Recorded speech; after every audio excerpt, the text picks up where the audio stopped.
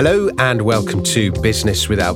My name's Dominic Frisby, and as regular listeners will know, Orry Clark is a firm of both lawyers and accountants. One of its partners is Andrew Orry, my co-host, who noticed that the firm had so many interesting clients doing so many interesting things, and he wanted to find a way of getting those interesting stories to a wider audience, and the result is this podcast. So, Andy, good morning. It's 8 o'clock in the morning. It's wakey, wakey, rise and shine. Who have we got on the show today? Good morning, sir. Yeah, thanks, Dominic. We have the wonderful Richard Salm. Richard is from Melbourne, Australia. He is in Melbourne, Australia right now. He has done a variety of things. He's been involved in the armed forces, and he's been a sort of serial entrepreneur who then really went into the industry of assisting entrepreneurs, build up their businesses, and he's currently the head of something called Startup Bootcamp, which you may have heard of in Australia. Good morning, Richard. How you doing?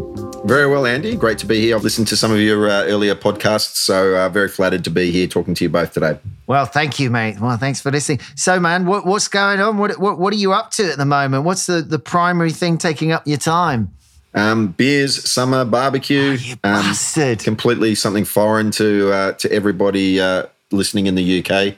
I know what everyone's going through at the moment because we were going through that about 6 months ago, but for us, over here right now, it's turning up to the cricket, COVID tests and things like that, and kicking off a new year. We've just been through our Christmas summer holidays, and we're sort of relaunching into 2021.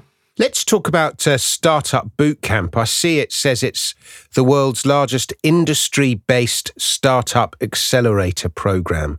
What does that mean? Good question. It means that Startup Bootcamp was born out of Europe, whereas most of the original accelerators that were born around that same time were funded via like LPs, so mentors investing in programs, investing in startups, and they were able to get, particularly in the US, like if you got a lot of customers, you'd get money coming into your company, whereas in Europe, there wasn't as much money, there wasn't as much risk capital, and so. When the founders of Startup Bootcamp ran their sort of second program, Lars Buch, and they were running them out of Copenhagen at the time. Like he and a lot of his friends were ex-Nokia, and they were leaving Nokia with large redundancy payments, and so he ended up specialising the second ever Startup Bootcamp program in mobility, and still under the LP model. But what ended up happening is, and people said he was crazy. Like why would you only just accept mobile startups when there's all these great startups that you can invest in? But by doing that, what he created was a community of practice in that industry. And as a result of that, companies like Vodafone and others sort of turned up and said, hey, how can we get involved? It was a bit of a light globe moment and sort of said, well, you can get involved by writing a big check and giving it to us. And so, like off of the back of that, the sort of Startup Bootcamp was the first program really to focus on industry verticals and creating community of practices in those industry verticals and really specialising, and has grown along those lines. And you're seeing a lot of other accelerators have followed that model now.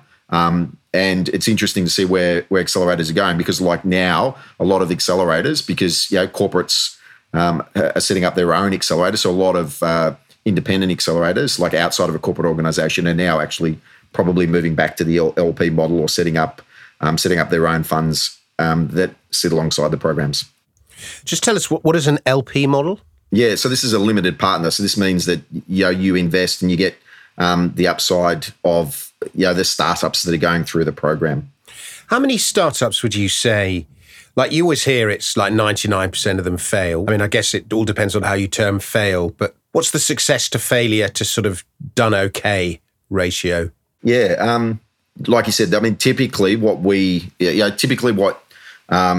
the investment community would see is like of a portfolio of say 10, like one goes and does really well, two might sort of survive and wash their face, do really well, but maybe turn into lifestyle type businesses, and the rest of them will fail. That's in like sort of technology startups. So these are people creating new business models, new sort of risky ventures. So that's the sort of typical breakup that most people are betting on. For Startup Bootcamp, we've been around for 10 years now. Like our success rate is around about sort of 70%. So, 7 is still operating. I mean, there's a number of reasons for that. One is, like corporate partners are helping us pick startups. So they're actually picking business models, picking innovations that they actually want to trial and commercialize. But also too, the vast majority of our startups have only gone through programs in the last 4 or 5 years. So there's still time to flush through. And, you're looking at around about, 5 to 7 year horizon from forming to see whether or not it's going to scale beyond sort of Series A, Series B and onwards. The name of it's Startup Bootcamp's got a very militaristic kind of sort of vibe to it anyway, kicks people's ass, it's got that sort of, and you've been in that world, I had the honor of going, I think it was to your 50th it might have been your 40th, I can't remember. 40th, come on mate, sorry, I'm so fucking old now myself, it feels like, we're all attending 60th soon. And you obviously held great respect amongst your peers in the British Army and stuff like that. And I remember you saying something to me that stuck with me ever since, which was you can argue about who's got a good army or not. As my history teacher used to say, the Italians can't fight for toffee, and the French are only good when their pecker is up. Is what he used to say. But why are people prepared to go out into gunfire? Why are people prepared to? And you said to me, it's about the camaraderie. You said the only fucking reason that you will go out into the shit is because your mate's out there. And that's what bonds the sort of armed forces and stuff. I mean, it strikes me that Startup Bootcamp is part of it to sort of bring some of that, I don't know, rigor, is that the right word? But the whole sort of slightly kicking people's ass to sort of toughen them up a little bit. Is that part of its culture at all, or? Yeah, I mean, I wouldn't say it's making people getting used to feeling uncomfortable. Running an early stage startup is really hard work. Going through boot camp training in the army is really hard work. You almost have to be broken down in order to be rebuilt, and that process is similar in a military boot camp. The process of breaking a team down, you thinking you're better than what you actually are, and then you realizing, hey, I'm not as capable, not as smart. It's all about team. Like that process that happens during a military boot camp is actually quite similar to an accelerator program. Break it down. I mean, in the army, I guess it's the arrogance of your own ego, isn't it? But in a startup, sure. It's more like you're probably quite young. You often are, and you'll have this impatience that you believe you can do it in a year, and this arrogance that in a weird way, you've got to be arrogant to start. You've got to be crazy to do a startup anyway, isn't it? But you're trying to see if they've got the metal for it, have you, underneath it? For sure. I mean, Dominic just asked before, what is it, 1 in 100 that survive and make it? So, the statistics are out there. I mean, our stats are a lot better because, the numbers 1 in 10 that I gave you, those are people that are actually getting investments. There's the other 80 or 90 that are pitching for money that don't get any money. So statistically, you have to be a moron to do a startup, So you're basically saying, I'm better than the next 100 people that are coming along. So the statistics and you do it anyway. So, of course, there's a level of arrogance to say that I'm better than the next 99 people that are coming along and I'm going to make it. So there does need to be that. But at the same time, and it's not just young people. The best entrepreneurs that we find are actually a little bit older. They're in the 30s and 40s. They've been in industry. They understand the pain, in that industry, and then they're going out and doing it. The young sort of kids straight out of university, like the Mark Zuckerbergs, are definitely the outliers, particularly, and we focus on B2B startups. But regardless, you do have to be a little bit crazy. You do have to be very self-assured. You do have to be cocky. But at the same time, there's a lot of things that you don't know, and either you're prepared to be molded. But even so, even if you're prepared to put everything on the line, there's still a lot of pain there because you're going out and you're having 100 interviews or 200 interviews with a bunch of people that are saying, no, we're not interested in that. And you keep persisting because you believe that the problem that you're focusing on is a problem worth solving. And, you've got your wife or your husband or your boyfriend sitting over your shoulder telling you you're crazy. Like all of your friends are calling you mad. Like, why don't you go off and get a decent job instead of, mucking around and pretending to have a job in a startup? So you have all this noise, all this negativity, and you and your small team are still pushing ahead in spite of all that to try and solve a problem that you believe is worth solving. You said something quite interesting there, which is the young often see the Mark Zuckerbergs and they're like, oh, let's go do that. I want to make money, I want to be. And actually, in a weird way, and I would agree with this, the wise parental advice of, well, why don't you go get a proper job and, build, learn an industry or build up knowledge and contacts is often the more sensible route. And as you say, even for a startup, people who tend to come out of an industry where they've already built great, they got reasonably senior, so they've got some really good relationships in that industry. Then when they come to do a startup, they've got a group of people that, they can feed off, who will help them raise money and stuff. So it's actually this sort of, the way they throw out in the media, all these young rich is kind of like, they are so unusual. And, possibly we should be portraying a little bit more, I don't know, it's just not as sexy as exciting, is it? We're always fascinated with someone who's 21 who's made $1 million, isn't it? It's a sort of cultural obsession, I guess. But, people would be wiser to go and cut their teeth in an industry, and then if they wanted to do a startup, understand the problems in that industry intimately, understand the people, and then look to do it. I mean, effectively. Yeah.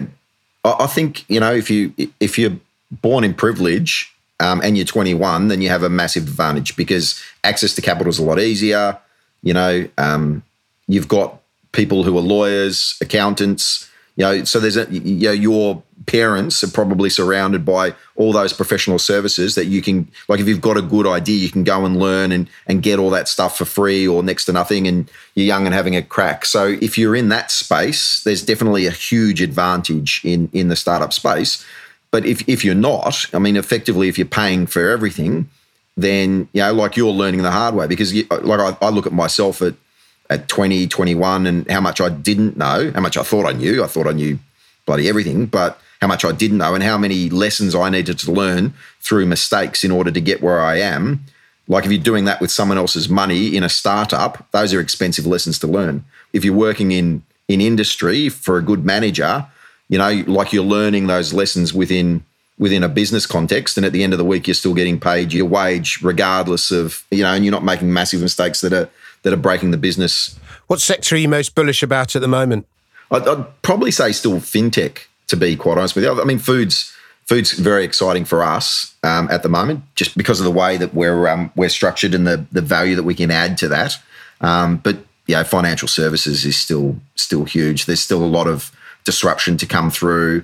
There's the classic, the money's in the money. So there's more money that gets poured into that. If you disrupt financial services, there's more money to be made. I mean, as a result of that, there's more people that are doing it as well. So there's more competition, but there's still a lot of opportunities in fintech, without doubt, financial services. What's fintech going to look like in 3 or 4 or 5 years' time in the sort of near to medium term? What advances can we expect? What are we going to be doing differently? Yeah, good question. I'm probably not the expert to be telling you that.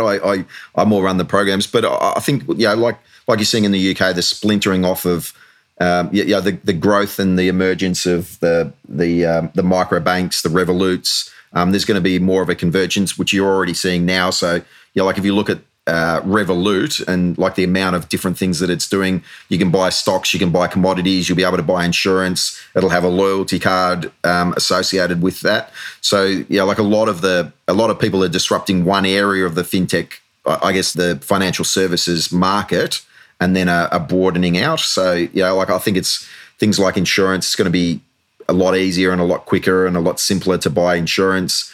Like once you sign up to platforms, the whole KYC process that, takes a fair bit of time. Like I think that's going to become far easier and you're going to be able to share your data a hell of a lot more. So that's almost like identity tech, isn't it? Yeah, it is. Yeah. So, sharing more and more of your knowledge to get, better products that are bespoke to you. When you're looking at a business and you're looking at a young businessman, a young entrepreneur, are there certain qualities that you look for? And are there certain, red flags, and you see him say something or her do something and you're like, no, that I don't like that? Yeah, for sure. There is. I mean, there's a number of things that we're looking for. So these are early stage startups, you've got to remember. So these are people that are looking to prove out a business model or a product or a technology. So they're looking for that repeatable and scalable business model.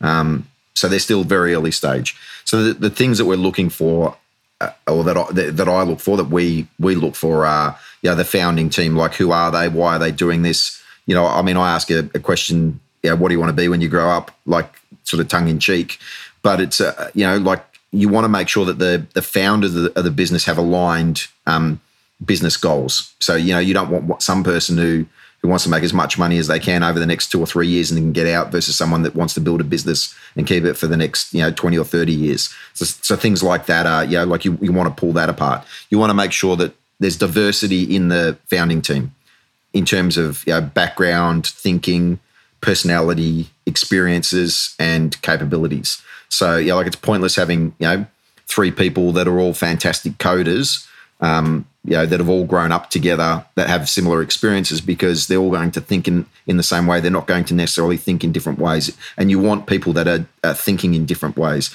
You want the ability to be able to build the tech. Like, if the founding partners haven't been able to find a good CTO, it basically means that they haven't been able to go out and sell the idea to someone else. And you don't want to be paying money for them to be giving it to a tech company to build the tech, because they think, I just built it once, but actually you never build a product once. Like, you're constantly building and changing the product as you're going along. So, all those sorts of things. So team for us is the number one most important thing that we're looking for. And finally, they need to be passionate about solving a problem. And probably more than passionate, they need to be obsessed by it.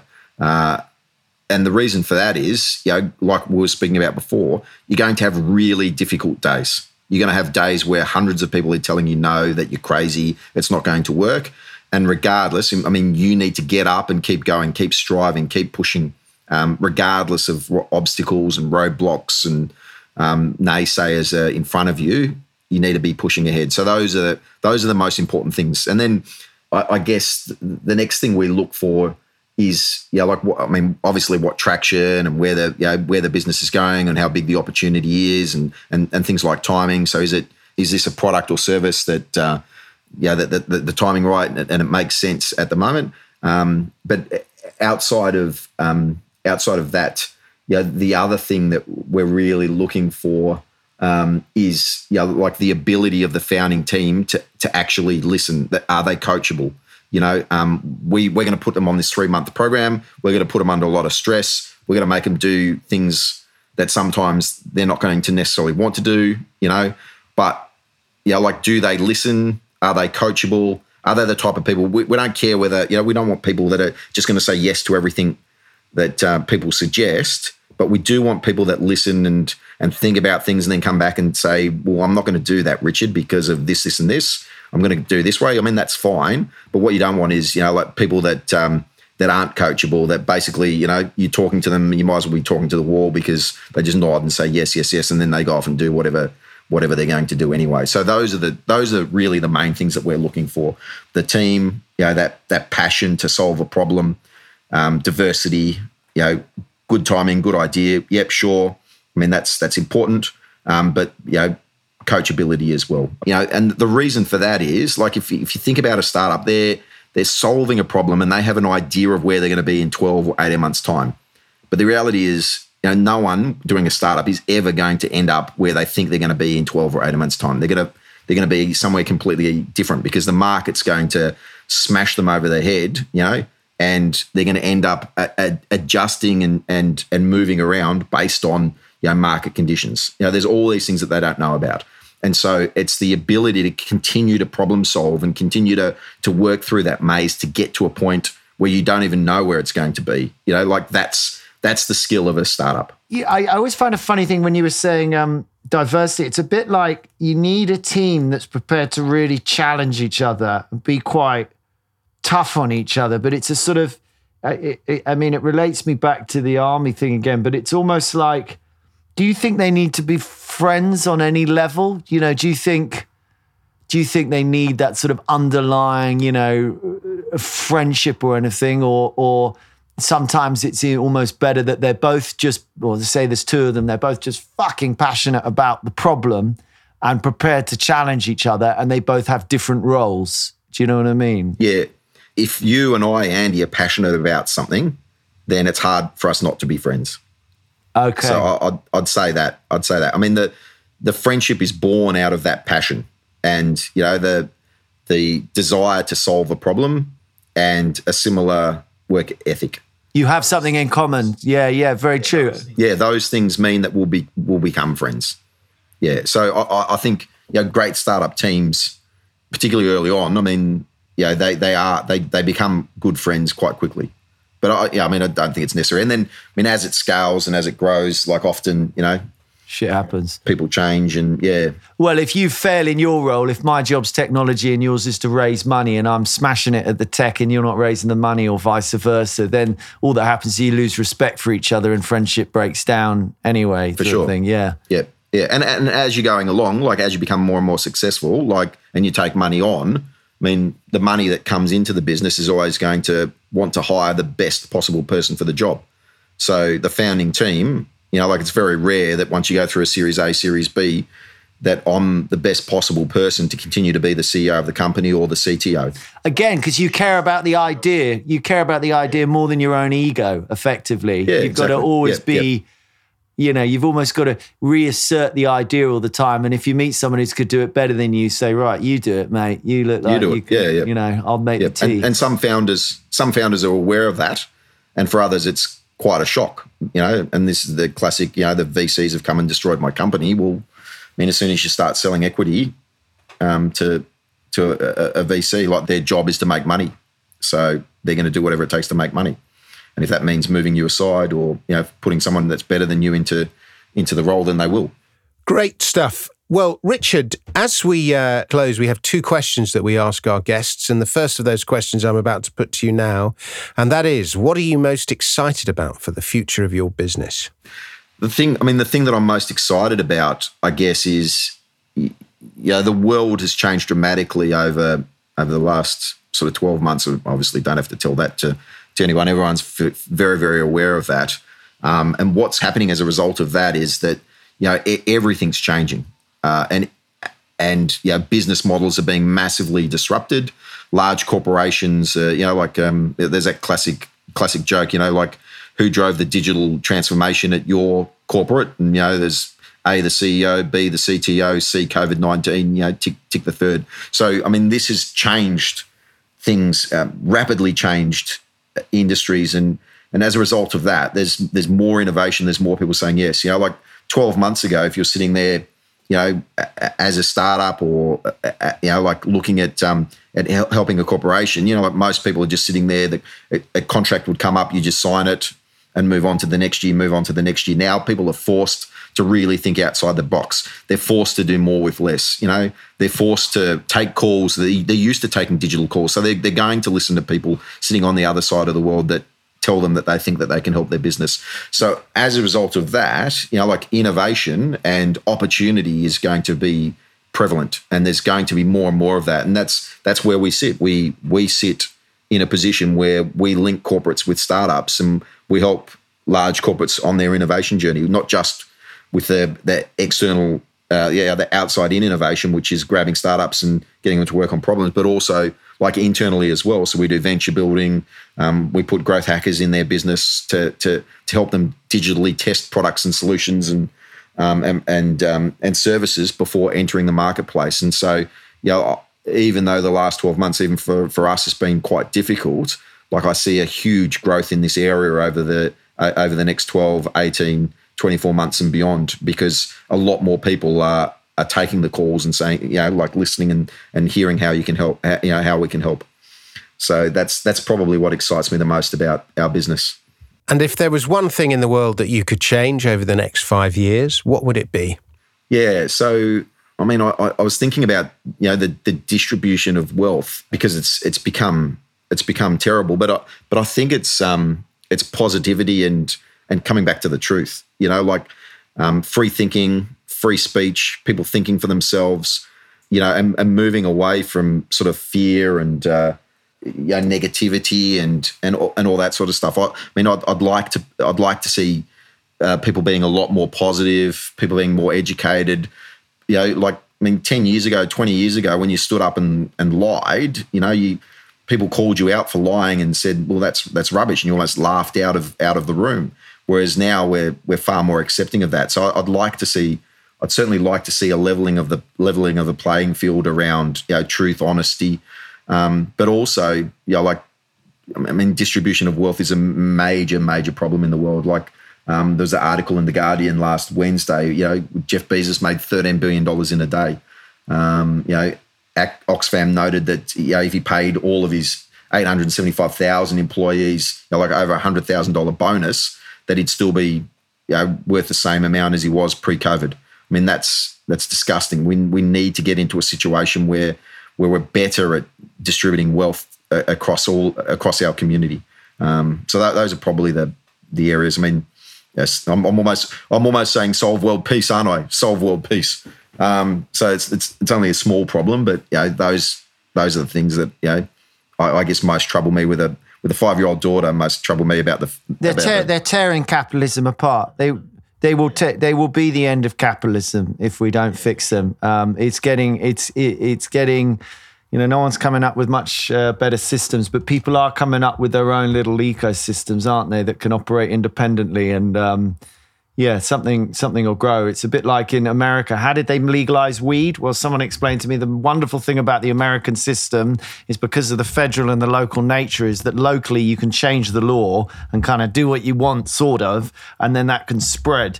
So actually, there's an argument if we're going to see a new version of capitalism, it may even be born out of the very home of it in a way, because they have a system where you can do that. You can take an idea and grow it effectively. Other systems tend to not allow it, but. A subject for another day, Andrew. A subject for another day. And the other side of the coin is, in fact, that Amazon is really good. It is really good. On that note, Richard, as we close, if people want to find out more about you, how do they go about doing that? Just ring Andy Owery and ask.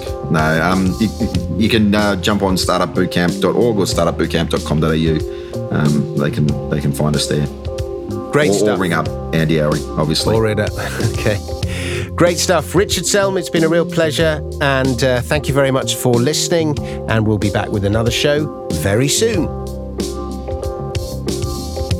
So, dear listener, that would normally mark the end of the show here on Business Without. However, our producer, Dee, has observed that there's always so much of our chats with guests which we don't end up including in the show. Chat which may be less about business, but nevertheless well worth a listen. So in light of his epiphany, we thought we'd try something new by adding a brand new chapter to the show. Some might call it the outtakes, but as Andy likes to say, here's less business and more. Like, I'm making a couple of investments at the moment and the KYC is just doing my head in.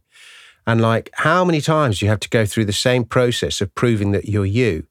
And if you could just go, if there was an app that goes, you are you, and you could just click on the app and go, tell these people that I'm me. Ironically, Dom, there is this. Save the world. I know, there's loads of these. It's almost like there's a bunch of them because we try and we test them a bunch. There's I can't even remember, but there's 3 or 4 around the world that will do certain territories, and you could sign up to it, Dom, so you would be able to do it. But then you got to hope that the company that you're using is going to use that app and respect it. Well, they don't, because a lot of them are legal firms, and they're, with all due respect, Andy, totally backward. And the law is awful because they all establish their own little monopolies, and it doesn't suit them to change because that their little monopoly of whatever it is, checking ID, that means, several £100 worth of fees. And why change it? Because you can just click an app. And everyone interprets the rules differently. All the banks take a slightly different view. Well, that too. I love, Tom always tells me this, they'll put a stop like a stop on a £5 transaction that's been going through every single month for, some art or creative software that software as a service that he's been buying since, for the last 6 months or 12 months. They'll just put a stop. They won't tell him. And then when they go to use the service, it's not there and available for him. And then, £10,000 or £15,000 worth of server equipment for Apple in Egypt, goes through and no one questions it. So, there's still a lot of work to be done, in that space. Yeah. The one that I had this the other day, I've all got junior ISAs for my kids. So that's like a junior stockbroker account with a stockbroker. And we had to go through this huge ID process to open them each one up and prove that they were them. And then when they were turned 18, they demanded that they go through the ID process again. And you're like, they've already done it 2 years ago. And then the broker's going, yeah, and they need to send us a utility bill in their name. And I'm like, what kid age 18 has a utility bill in his own name? And what's more, even if he did, have paid for the utility in his own name, what kid still gets actual bills through the post? It's all done, through an app anyway. It's a bugger. It's a bugger, and everything's gone digital, and it's sort of, how do you prove someone's address now? Yeah, they say send us a bank statement, and you're like, okay, I'll email you the bank statement. No, you have to send us the bank statement. Well, will you accept a printout? Because we just get the bank statements digitally. No, you have to send the physical bank statement. So then you've got to contact the bank and say, will you send me a physical bank statement? So then you've got to pay a fee to the bank. £10. Good luck trying to get hold of a bank in COVID. Yeah, it's ridiculous. Anyway, that's my little rant. Well, you know where the rules come from. I don't know if you know where they come from. I'm sure we may have met. It comes from... Must be the European Commission. Must be Europe. No, it's after 9/11. After 9/11, the Americans say, we want to know names of addresses of any potential terrorists, fraudsters or whatever. So they required countries that trade with them to enact laws to basically start holding, so professionals and people had to hold proof of address and proof of physical ID when they deal with them. And the UK did it. Australia and New Zealand, I notice, have managed to ignore this for fucking ages and have only just started to do it. So I've spent the last 15 years explaining these rules to Australians, telling me what a crock of shite that is. But yeah, it's really a matter that when if they're trying to find a terrorist, they can turn up at your office and prove that, well, he lived here 6 months ago, let's go raid the place. Do you know what I mean? It's the sort of, trying to track it down. But it's... There are much easier ways to track down terrorists. I know. Than putting these unnecessary burdens on people who've never had anything to do with terrorism. Well, I agree, because I always think they must be like, oh, well, follow the money or, all right, we'll have to have the IDs. But it's like, well, if you want to money launder, get a strip club. Frankly, do you know what I mean? It's like, go have a chat to those people. It's pretty obvious that the businesses, if you think about it, that are easy to launder and are very difficult to launder. Anyway. Let's talk about your time in Afghanistan. You were an Army Reserve Major in 2010 in command of 117. Why 117 men? Why such a specific number? That's just how it rolled out. Oh, okay. I thought that might be like the standard size of a regiment or something. No, it's a company. It's called, an infantry company. Oh, okay. But, it's around about 120, 130. Yeah. Okay, so in one company it might be 125, and another it might be 118. And okay, I've got you. And how long were you out there for? What did you learn from that? How terrifying was it? What was it like? Yeah, sure. So I was pretty old. Like I was, sort of getting to my late 30s. I went to university in Australia, and when I went to university, I moved into a residential college, and I was with a bunch of guys in that residential college that originally went off to join the Army Reserve. And at the time, I had hair down to my shoulders and was surfing and all the rest of that sort of stuff. So I went off and this is in the early 90s, where around about the same time that British Prime Ministers were saying there would go whole generations without there being any wars and all that sort of stuff.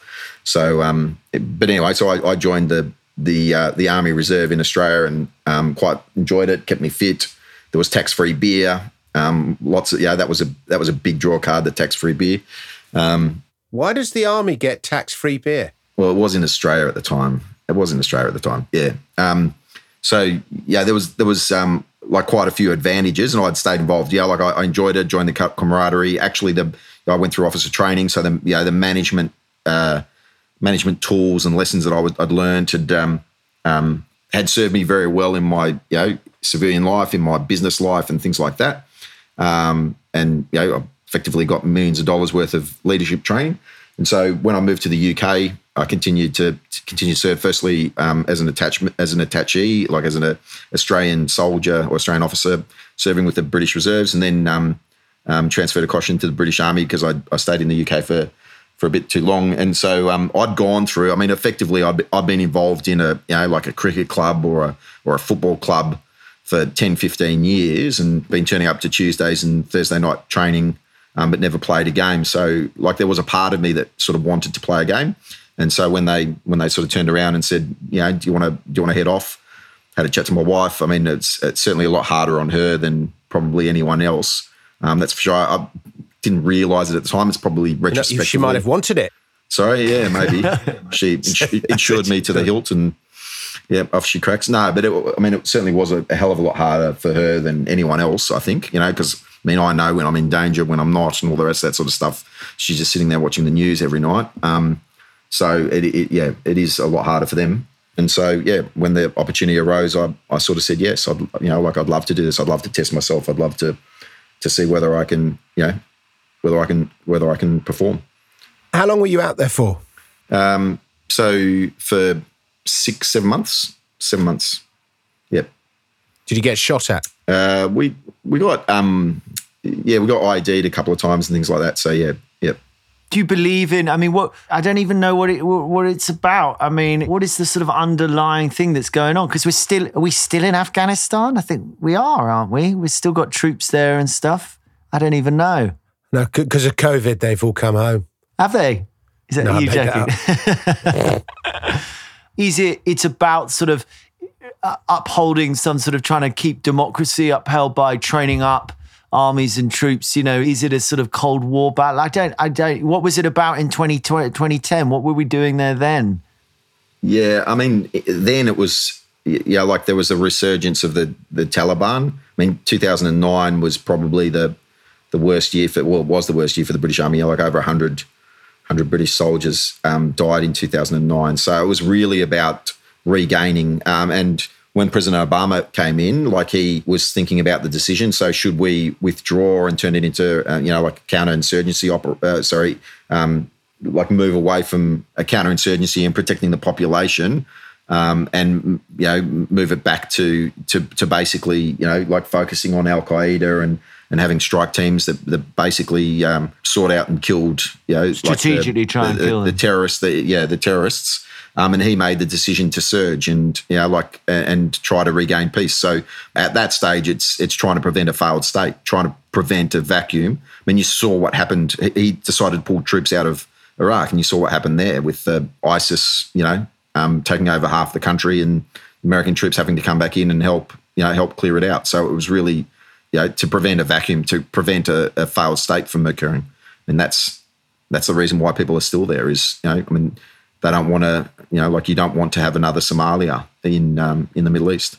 You allow crazy groups to gain control, effectively, because there isn't a sort of stable central control over the country, sort of thing. It's that while there's a vacuum, is there a duty of countries that can afford to do so, European, British, American, whatever, to put in a sort of some sort of framework to keep the country functioning effectively and try and build up their natural resources? And we think it works, I guess, sort of. It's devil to do, devil you don't, but it's better than doing nothing, is it? It's that kind of thing. Yeah, you've often heard that the thing that changes society more than anything else is educating women.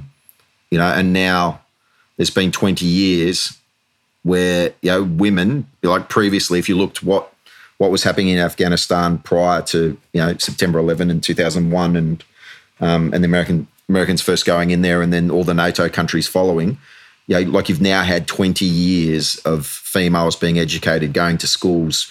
While we were there, a female officer cadet officer training school was established. So, females now have opportunities that they never had sort of 10, 15 years ago. So it's going to be harder for the vacuum to turn back into what it was before, because, like a whole generation of females have been educated in the country.